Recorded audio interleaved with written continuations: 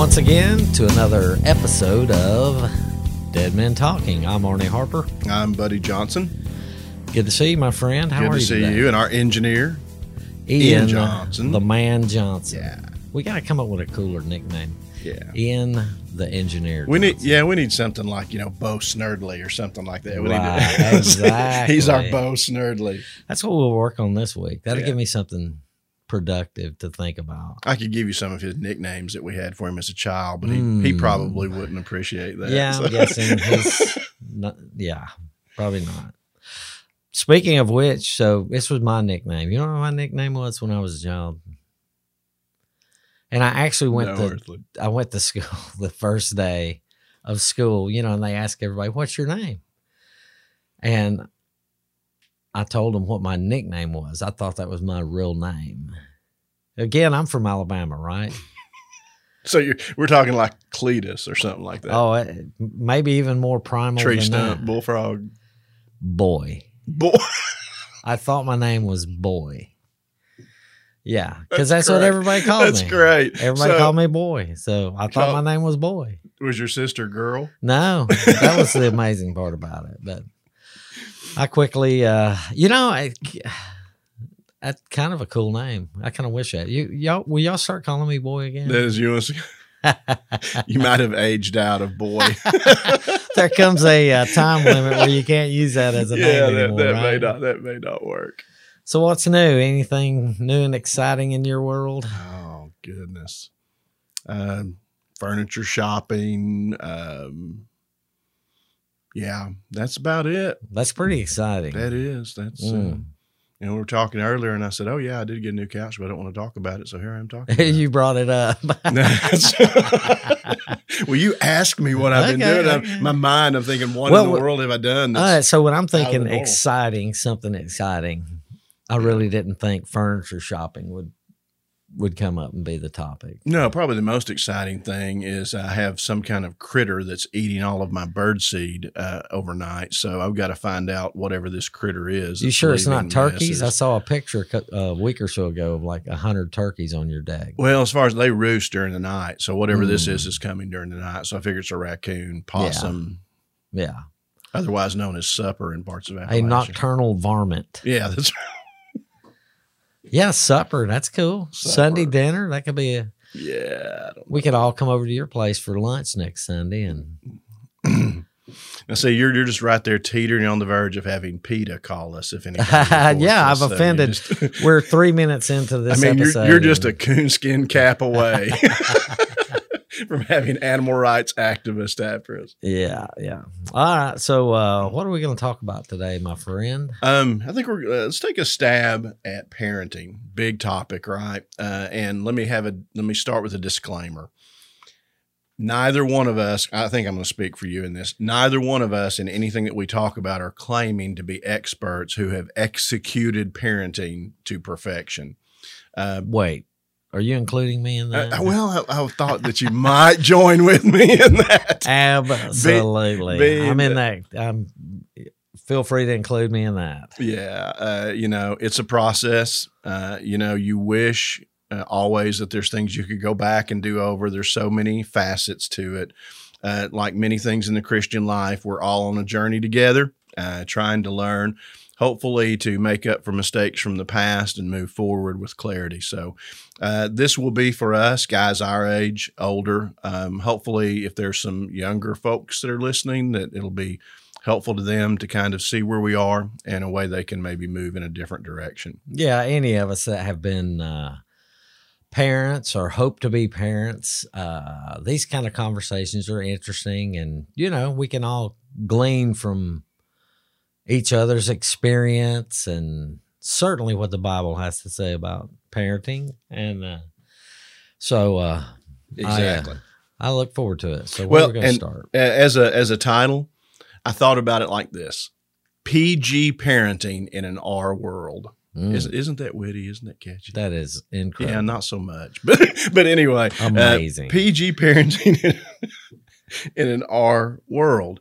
Everybody's familiar with the movie rating system. I mean, things are changing now with Netflix and all that. And of course, that's a kind of a fluid thing, fluid standards, fluid lines that you can cross. But obviously, R is something that's a little more, quote, mature, whatever mature means, that you should be able to handle that, with PG being a little different. And if you think about how a movie or a television show gets an R rating, I think it's usually based on three things: language, violence, and sexuality, the degree that it has of those. And so if you think about our world being R rated, I mean, that's pretty easy to do. Language in our world, it is becoming increasingly ignorant. And by that, I don't mean by anybody's accent or dialect or anything like that. I mean content. Any kind of fair assessment of the language and conversations in most circles, very shallow. I mean, people talk about things like coaches. Well, I mean, not coaches. People talk about things like couches and critters eating stuff off their back. Not that there's anything wrong with that, right? But there is a lot of ignorance. People that are misinformed or ill-informed or completely informed in the wrong way. Also, obviously, there's the foul language. I scroll through social media. I'm the quintessential stalker. I told my kids I was going to be a social media stalker. I'm a social media stalker. I don't mean that in any kind of weird sense, but I keep up with it. I want to know what's going on in society. Part of that is, I think, as a pastor, I need to do that. And it's not shocking, but the language that's used on social media among even very young teens, and the sites that they peruse and that they go through, it's appalling. I mean, I was a pretty rough kid as a teenager in many ways, and the language that we used was not good. But there were places that you didn't use that kind of language. And there were people that you didn't use that kind of language in front of, and you would have never put that in a public display, on a public display. So, our language has become very foul as a people. The F-bomb now is just a very common phrase. Yeah, it's become commonplace, right? Yeah, anybody uses it. Violence, it's been normalized. In movies and television, that's just part of it. Video games, I think of it this way: it's been pixelized, and obviously, anybody knows what pixels are. The little colored dots that make up. So that's just kind of a play to say that in video games, first-person shooters, all those kinds of things. Any number of studies that have shown that has some kind of impact, at the very least, on people's views or of violence or their comfort with it. And so our world is inundated with that. It's virtual death and destruction all the time. But what makes it worse and what makes it pixelized is that they see this death and destruction, and then you just respawn. You turn the game back on. All the buildings that were blown up are there again. All of the characters that were killed and their heads blown off in a gush of bloody gore, they're all okay. And you just start over, and you do that over and over and over. So become desensitized to it. And then sexuality. Sexuality is pervasive and perverted. It's everywhere. You sell crackers and Camaros with sexuality. Everything just about has become sexualized, and sexuality is talked about on the news. It's displayed on the television shows and on movies. It's talked about and sung about in the music that everybody listens to. And by perverted, I don't mean that, you don't think about the weird end of that kind of spectrum. Perverted means anything that's twisted away from the truth of Scripture. So we have that. And then things like the objective morality of it being removed. What is the standard of how you behave sexually in the world? Who says what is right and what is wrong, and what drives that? And then, even kind of more nuanced things like people are becoming sexually active sooner and then getting married later. And so there's all kinds of this twisting of sexuality. So you have language, violence, and sexuality, world filled with it, and all on the decline. It's getting worse. It's not getting better, and it has not been getting any better for a very long time.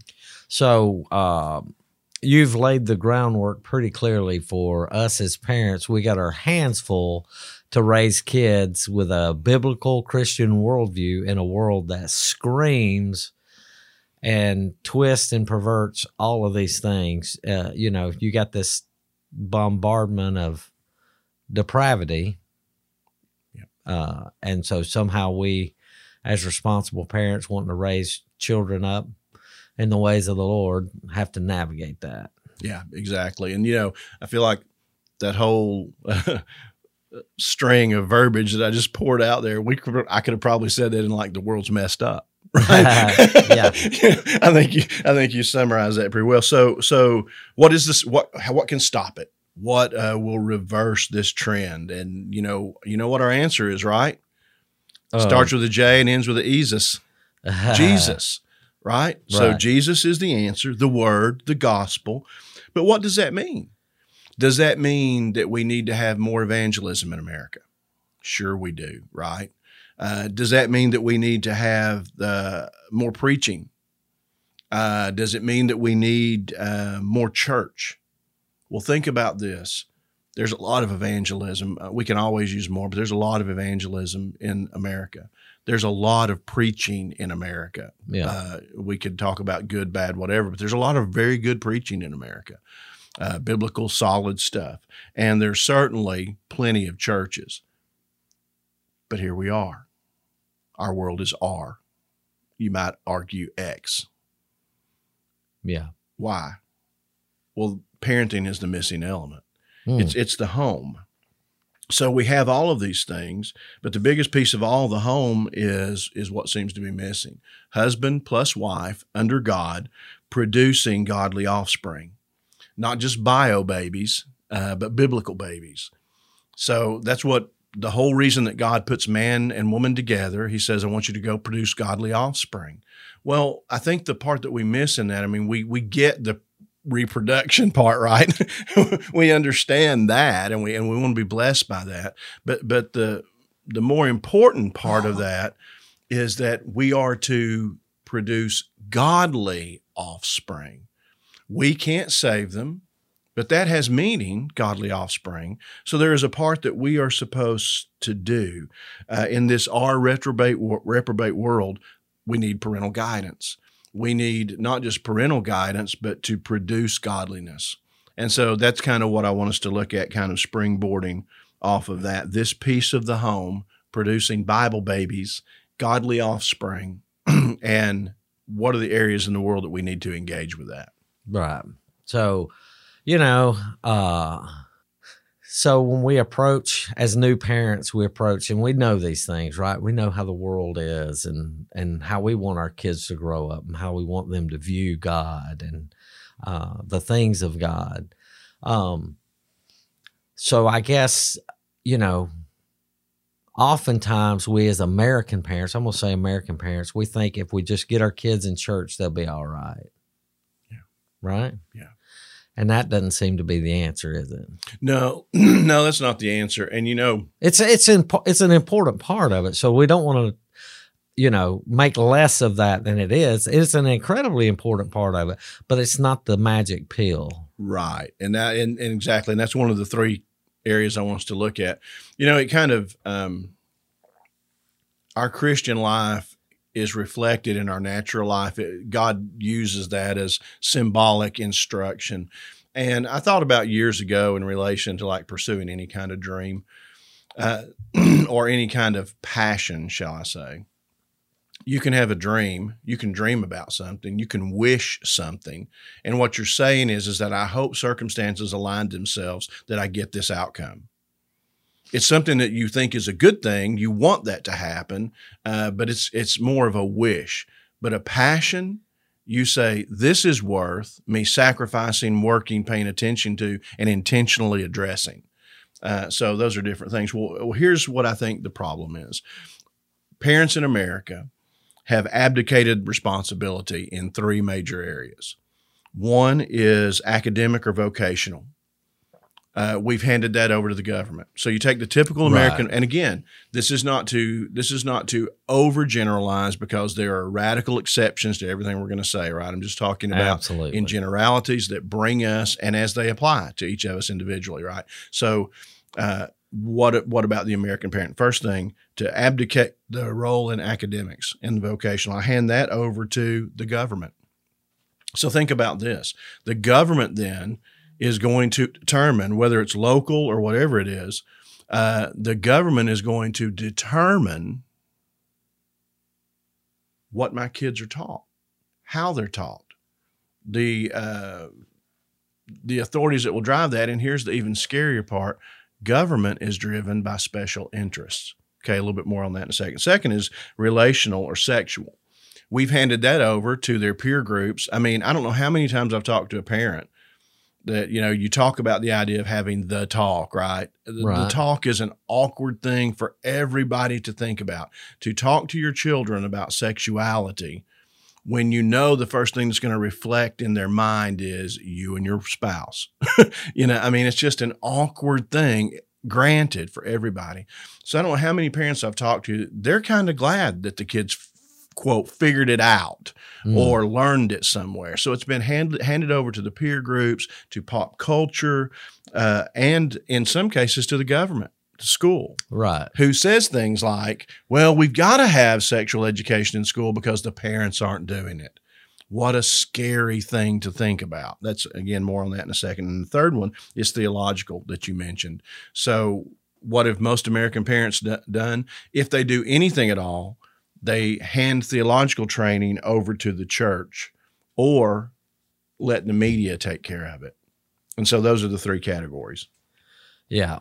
And that is a scary thought, that we just hand that education, that training, that raising of our children over to movies and social media and their peers, and a government that, I mean, I don't want to be the guy that sits around with the tinfoil hat, on and all that kind of stuff. But, let's be honest, the government has ulterior motives. It's not just necessarily what's in the best interest of the people. Oh, exactly. And, we talked about that in an earlier podcast a little bit. And so, but we just hand our education. Again, let's preface that by saying we have wonderful, wonderful people that you and I know that are part of this church and great churches all over America that work in our public education system. So this is in no way, praise God for those folks. Yeah. This is no way to diminish their efforts or anything like that. So please don't misunderstand. Right. But what they are charged to do is to teach an academic subject. And because they have been saddled with so much other stuff, the teaching of the actual academic subject matter has become clouded, become more difficult. So to just kind of get it from the base and run at it, the academic part, the vocational part, at a certain age, just because that's what you do as a matter of course, you hand your children over to the government system. A government system that we talked about before was designed, this modern system by John Dewey, remove God out of it, secularize the society in working with those of the business world to produce workers that will be able to take care of a job and will keep the machine moving of the people who have power and influence. So we just hand them over. Voddie Baucham or Voddie Baucham, depending on how you say that, he's got a famous line where he says, we hand our children over to Caesar and then we stand back aghast and shocked that they become Romans. So, you hand them over. And then in many cases, parents are hands off until the report card comes out. Yeah. So here you go. Here's Junior. Here's Sissy. Wait a minute. Let me see that report card. Well, you got a check and an E or A or whatever it is the grading system is. So let me look at your grades. Let me look at your conduct. In other words, are you embarrassing me, and are you moving toward this goal of getting a good job someday? And if those criteria are met, then they're okay. But the role of a Christian parent is not just to monitor the report card, but to understand the curriculum. No Christian parent should ever have a child studying social studies or math or English, because in English and literature, you read material and not know what in the world they are talking about. And how is the teacher presenting it? Yeah. I've got a student now. Our children, full disclosure, our children have been largely homeschooled, not just for this reason, but we have a child in public school. And in English class, they are talking about political subjects, which political subjects tie into theological and biblical perceptions, so you need to know that. We can't just hand them over and abdicate that responsibility. That's a responsibility of the parents, because here's the deal. There's an end game in education. The end game to produce standardized workers that can work in a given field. Then we have this hierarchy of achievement. So you achieve this level in this system, so you get to be a doctor. You achieve this level, so you get to be a this, you get to be a that. We have that. There's variation in it, but the idea is to produce a standardized worker. And so we need to understand what the end game is. As Christians, godly offspring. Not just a standardized worker, but godly offspring. How does the curriculum that they're hearing impact that? And just, a couple easy examples. So a Christian parent, here we go. We take little Susie down to kindergarten, and little Susie goes to kindergarten, pretty benign, blah, blah, blah. But very soon, little Susie is going to be exposed to a curriculum that has as its foundation natural origins, Big Bang Theory kind of stuff, and evolution. Okay. So then little Susie from grade 1 or 2 is going to be inundated with the idea, not just in her science, but everywhere, about evolution. And so over and over and over again, the idea of evolution. Well, now here's mom and daddy. They're taking her to church on Sunday. And, once every year or every 2 years or whatever, there'll be a sermon or a Sunday school lesson about God making the heaven and the earth. And depending on who the teacher or preacher is, they may not emphasize the literal whatever. So now, is that a big deal or not? Does that matter? Evidently, for a lot of people, it doesn't, because they don't really, there might be an occasional, that's not how it is. But they're learning that over and over and over again. The idea of relative truth is another theme that is woven in the public educational system curriculum that goes beyond even what the teacher might specifically say or say as an individual. So this idea of relative truth, well, why does that matter? Well, we have this culture now where if you're offended, you're right? If I'm offended, I'm right. Well, think about this. You're taught in an environment in which truth is relative. You can believe or feel whatever you want to believe, except for two things: Orthodox biblical Christianity and political conservatism. Those are out of bounds. Radical Muslim views, and how oppressive that's okay. You can think and believe that, just not Orthodox biblical Christianity and not political conservatism. Those are taboo. Those are evil. Those are wicked. Those are all those things. Deviant. Yeah, deviant. But otherwise, so relative truth that our children are being enmeshed in of America, and then the idea that, well, if I'm offended, I'm right. Well, that just makes sense, right? So then what I do, I start looking at all the world to see what I can be offended about. And not only that, so I then categorize people, the offended and the offender. Well, how destructive is that to society? That brings up feelings of violence and anger. So anyway, that's just a couple of easy. Yeah, that in and of itself creates discord in society, where we all, we all just stumble over reasons why we shouldn't get along over and over and over. Yeah. And so in that school, in that situation, truth is relative. What do we believe? Truth is absolutely standard, objective from the Bible. Yeah. Sexuality, goodness, we didn't touch on that. Right. The way that sexuality is taught when it is taught, and the fact that it is moving people toward not just a tolerance, but an actual embrace of other kinds of LGBTQ lifestyles and thoughts. And then the idea of relative truth and an offense culture and a cancel culture that divides people and brings up instances of violence. So all that is there.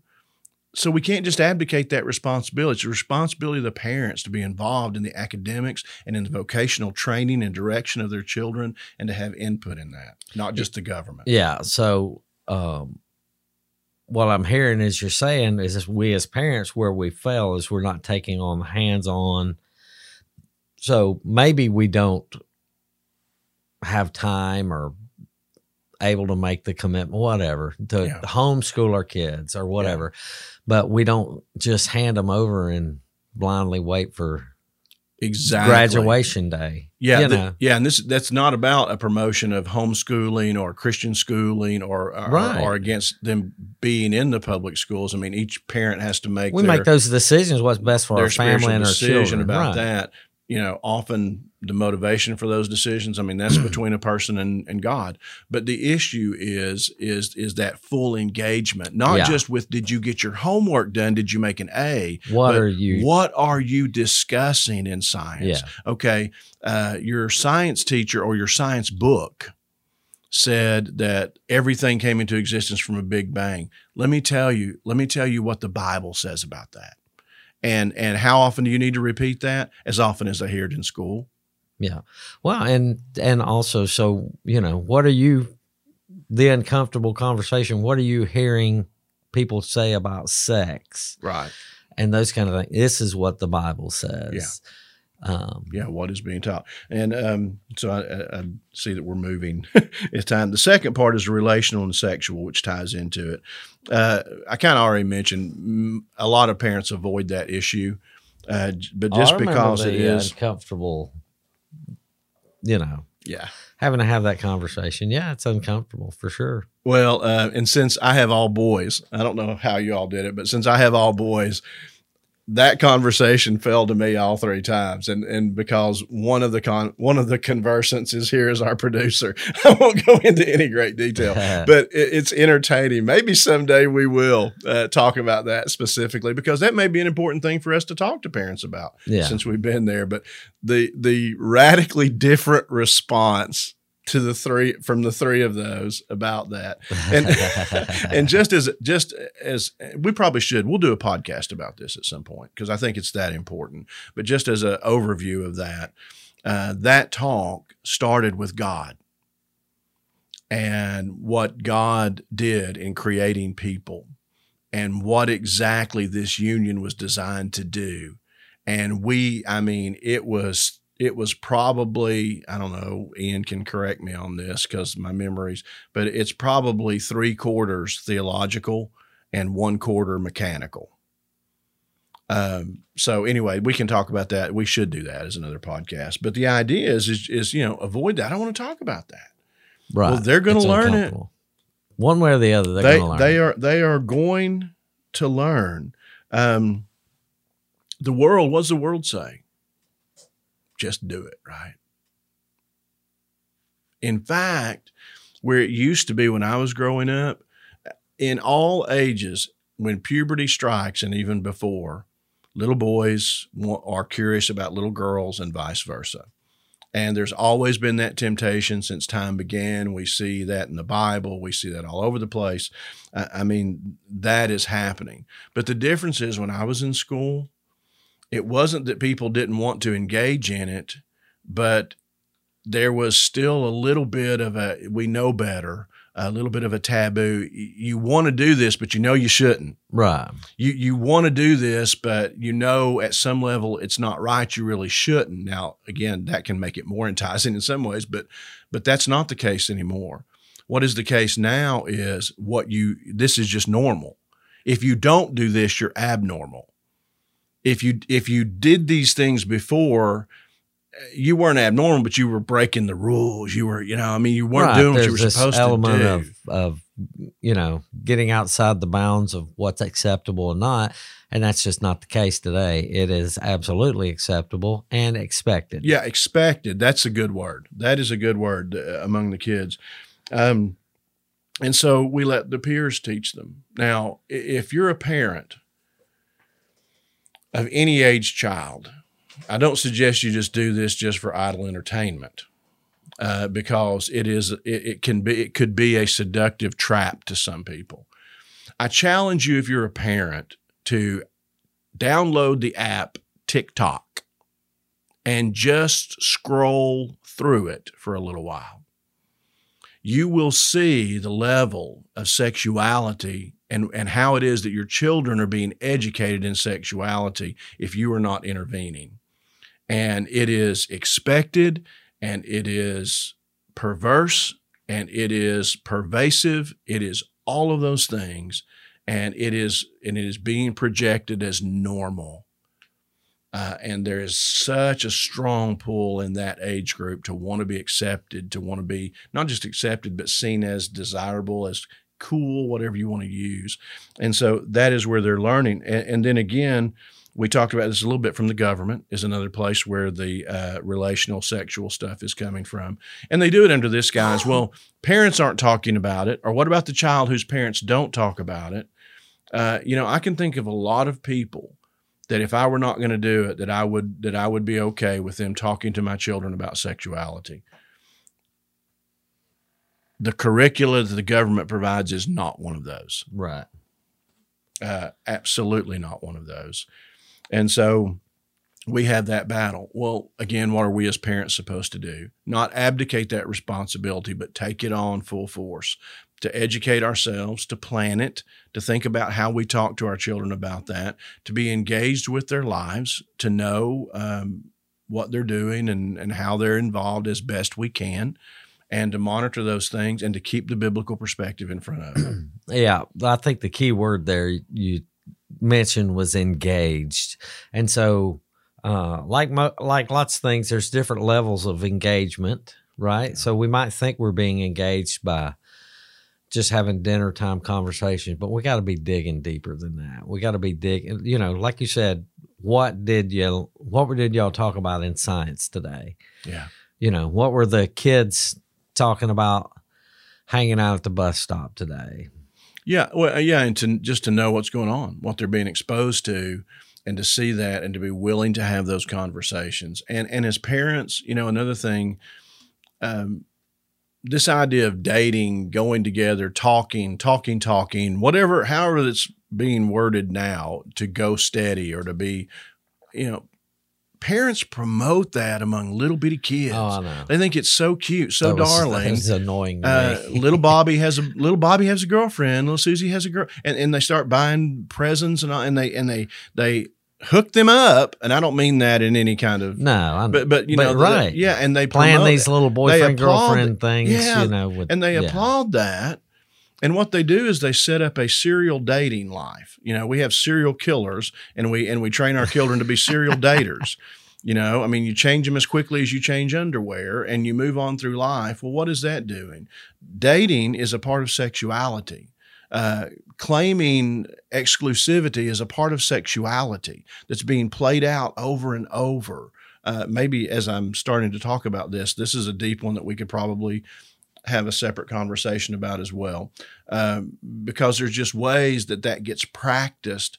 And so naturally it's going to lead to that engagement. And when the deep emotional attachment that should be involved in that is not there because we've practiced this serial relationship stuff all their lives, then to go in and out of the sexual part of it becomes a lot easier.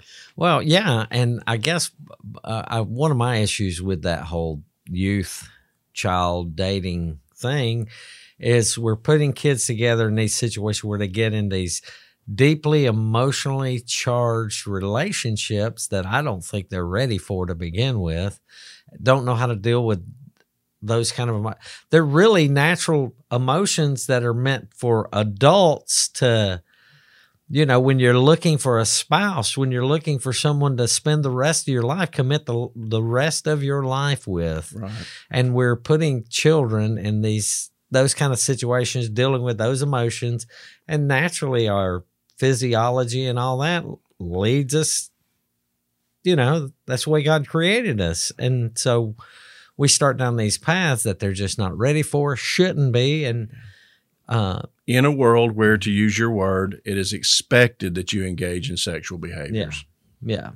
if you're doing what you're supposed to do. Last thing, theological. So we have the academic vocational, handed over to the government. No. Parents be engaged in the curriculum, be combating things in the curriculum that are unbiblical. Do it as often as they hear it. Be engaged with what is being taught about relational or relative truth and situational ethics and those kinds of things, different worldviews in the Bible. Make sure you're combating that because you're engaged and you know. The idea about relational, just get in there. You can be a parent without being a pest. And my kids would probably say I cross that line a lot. You're going to cross that line because we're not perfect, but don't be afraid to be a parent because you might become a pest. Better to be a pest than not a parent, and do the hard work of engaging on that subject matter and do it maturely and do it from a biblical perspective. And then theological. Many parents hand that over to the church. Yeah. Now, again, that's not terrible, but if you think about it, even hand it over to the church. So they go to school, 5 hours a day, 6 hours a day? They go to school 6 hours a day, 5 days a week. That's 30 hours. All of that's not instructional, of course, but they're in that environment. So then they come to Sunday school where they have, 10 minutes of snacks, 20 minutes of craft, and 10 minutes of play, and 10 minutes of lesson. So in many cases, even if they're being sent to the church where parents go, well, I'm taking them to Sunday school, I'm doing what I'm supposed to do, they're getting 10 minutes. Okay, then they come into the sanctuary if there's not a children's church, and the children's church play the whole thing over again, add another 10 minutes, so now you got 20 minutes. If they come to big church, so they won't be a disruption, they hand them a pen and a pad. Now they hand them a phone, and they let them play on the phone so they won't become a distraction to other people. And so they will behave, and so they're not engaged in that. So at best, even let's say they are, at best, if they hear a whole sermon, 30, 40-minute sermon, so let's say they get, we'll go crazy, an hour a week from the church as opposed to 30. Now, not only 30 that they get from the schools, but then they go home, and what do? 4 to 6 hours, I think, is what kids spend on electronic devices now a day. So let's just say 4, let's just say 3. So that's another 15 hours in the week, not counting the weekends. So now you got 45 hours of social media, video games, government school versus 1 hour from the church instruction. Just the sheer weight of that has some kind of bearing on it. And then often when they go, just to be honest, to church, they get a very man-centered approach. You are the center of everything. And so man becomes the center focus, all that God has done for you, skipping over the part of all that God is, which is what makes all of it matter. And so you have that disconnect then where instead of focusing on God first, they learn to focus on me first.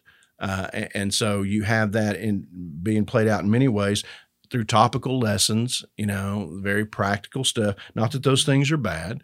And then in many contexts, there's this liberal bent, not taking the Word of God as seriously as it should be taken, not exalting it to the degree that it should be exalted, not holding it up as an absolute unyielding standard. It becomes this instruction book, this thing to help me, live out my life more practically. And then they get entertainment training. So we're going to entertain you with cartoons and videos and crafts and snacks. And then when we get to youth, we're going to do the exact same thing, just a little more sophisticated entertainment. And then we're going to bring you into the sanctuary where you fall asleep. But you see what I'm saying? It's entertainment training that happens at the church often. Why? Because so much of the church is consumer driven. I need more people. The more people I get, the more successful I feel. The more successful I feel, the more I think I'm doing a good job, because that's our American mentality, right? So that we've handed them over to that. We also view children in church as next generation. How many times you say, "Oh, those children, we need to, they're important because they are the future of the church." No, they're not. if it's a biblical context, they're the church. They are the church. There's a myth of adolescence. At 13, when the New Testament was being written, at 13, you were a man. Do work, take care of a home, start thinking about a wife. You're a man. Can you imagine? And so we look at 22-year-olds and go, oh, they're the future of the church. No, I mean, so what is that doing in their spirituality and the mentality they have about the whole thing? And so, one other thing, and then we can discuss that, is where parents let the children pick the church. Right. How many families go to a church not based on what is being proclaimed from the pulpit? Is it solid biblical truth? Not based upon is the music biblical and clear, things that we've talked about before, and exalting to God, but do Junior and Sissy want to go there? Which often means, do Junior and Sissy's friends go there? And so if you think about this, a family spirituality being based on the peer pressures at school from their 8-year-olds and 12-year-olds. So the family decision of where they're going to receive theological training is based upon that. So again, the time element, 1 hour, the idea of the curriculum that you don't know what it is, if you don't know what it is, you're not sure. Is the child making the choice, or is this a biblical choice by the spiritually mature parents as to where they're going to go and what they're going to sit under and what they're going to be taught? There's so many pieces in that. All of that to say, even if all of those are perfectly biblically taught, all of these kinds of things, perfect environment, that's still so minimal compared to the world. God didn't design the church to be the primary theological teacher of the child. Right. He designed the parents to be the primary theological teacher of the child. Yeah. How are we going to wrap this up here? Yeah, how do you want to do that? Went a little long, didn't we? No, we're good. It's a great conversation. It just sparks as I'm going through here that there's probably things that we do need to talk about deeper that would be good conversations. Let me wrap it up like this. So we've got this our world out there, and the church is the only light that's in it, light and salt. This powerful force in the world to change things. God has said, here's how I want that to happen. Parents, I want you to produce godly offspring. I don't want you to hand over any kind of academic, vocational, life course training to the government.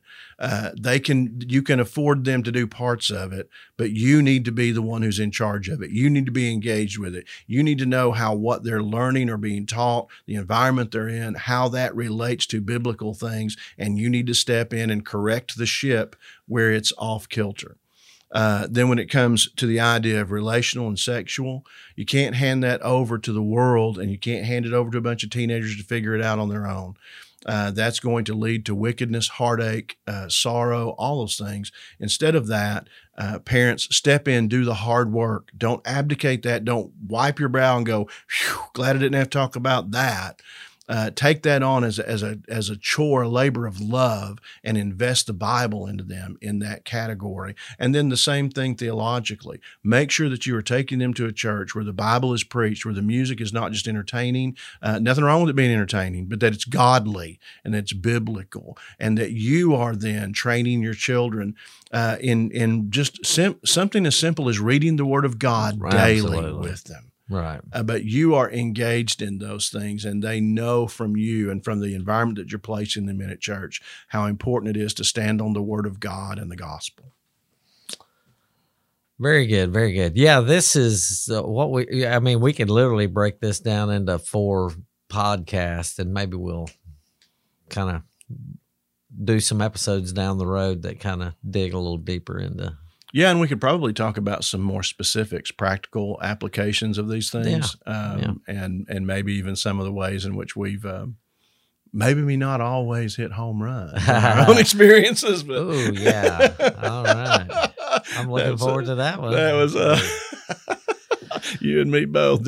Nothing like bearing our souls. We'll see about that. But I thought that was an important thing for us to talk about, to have on record out there as a resource. Yeah.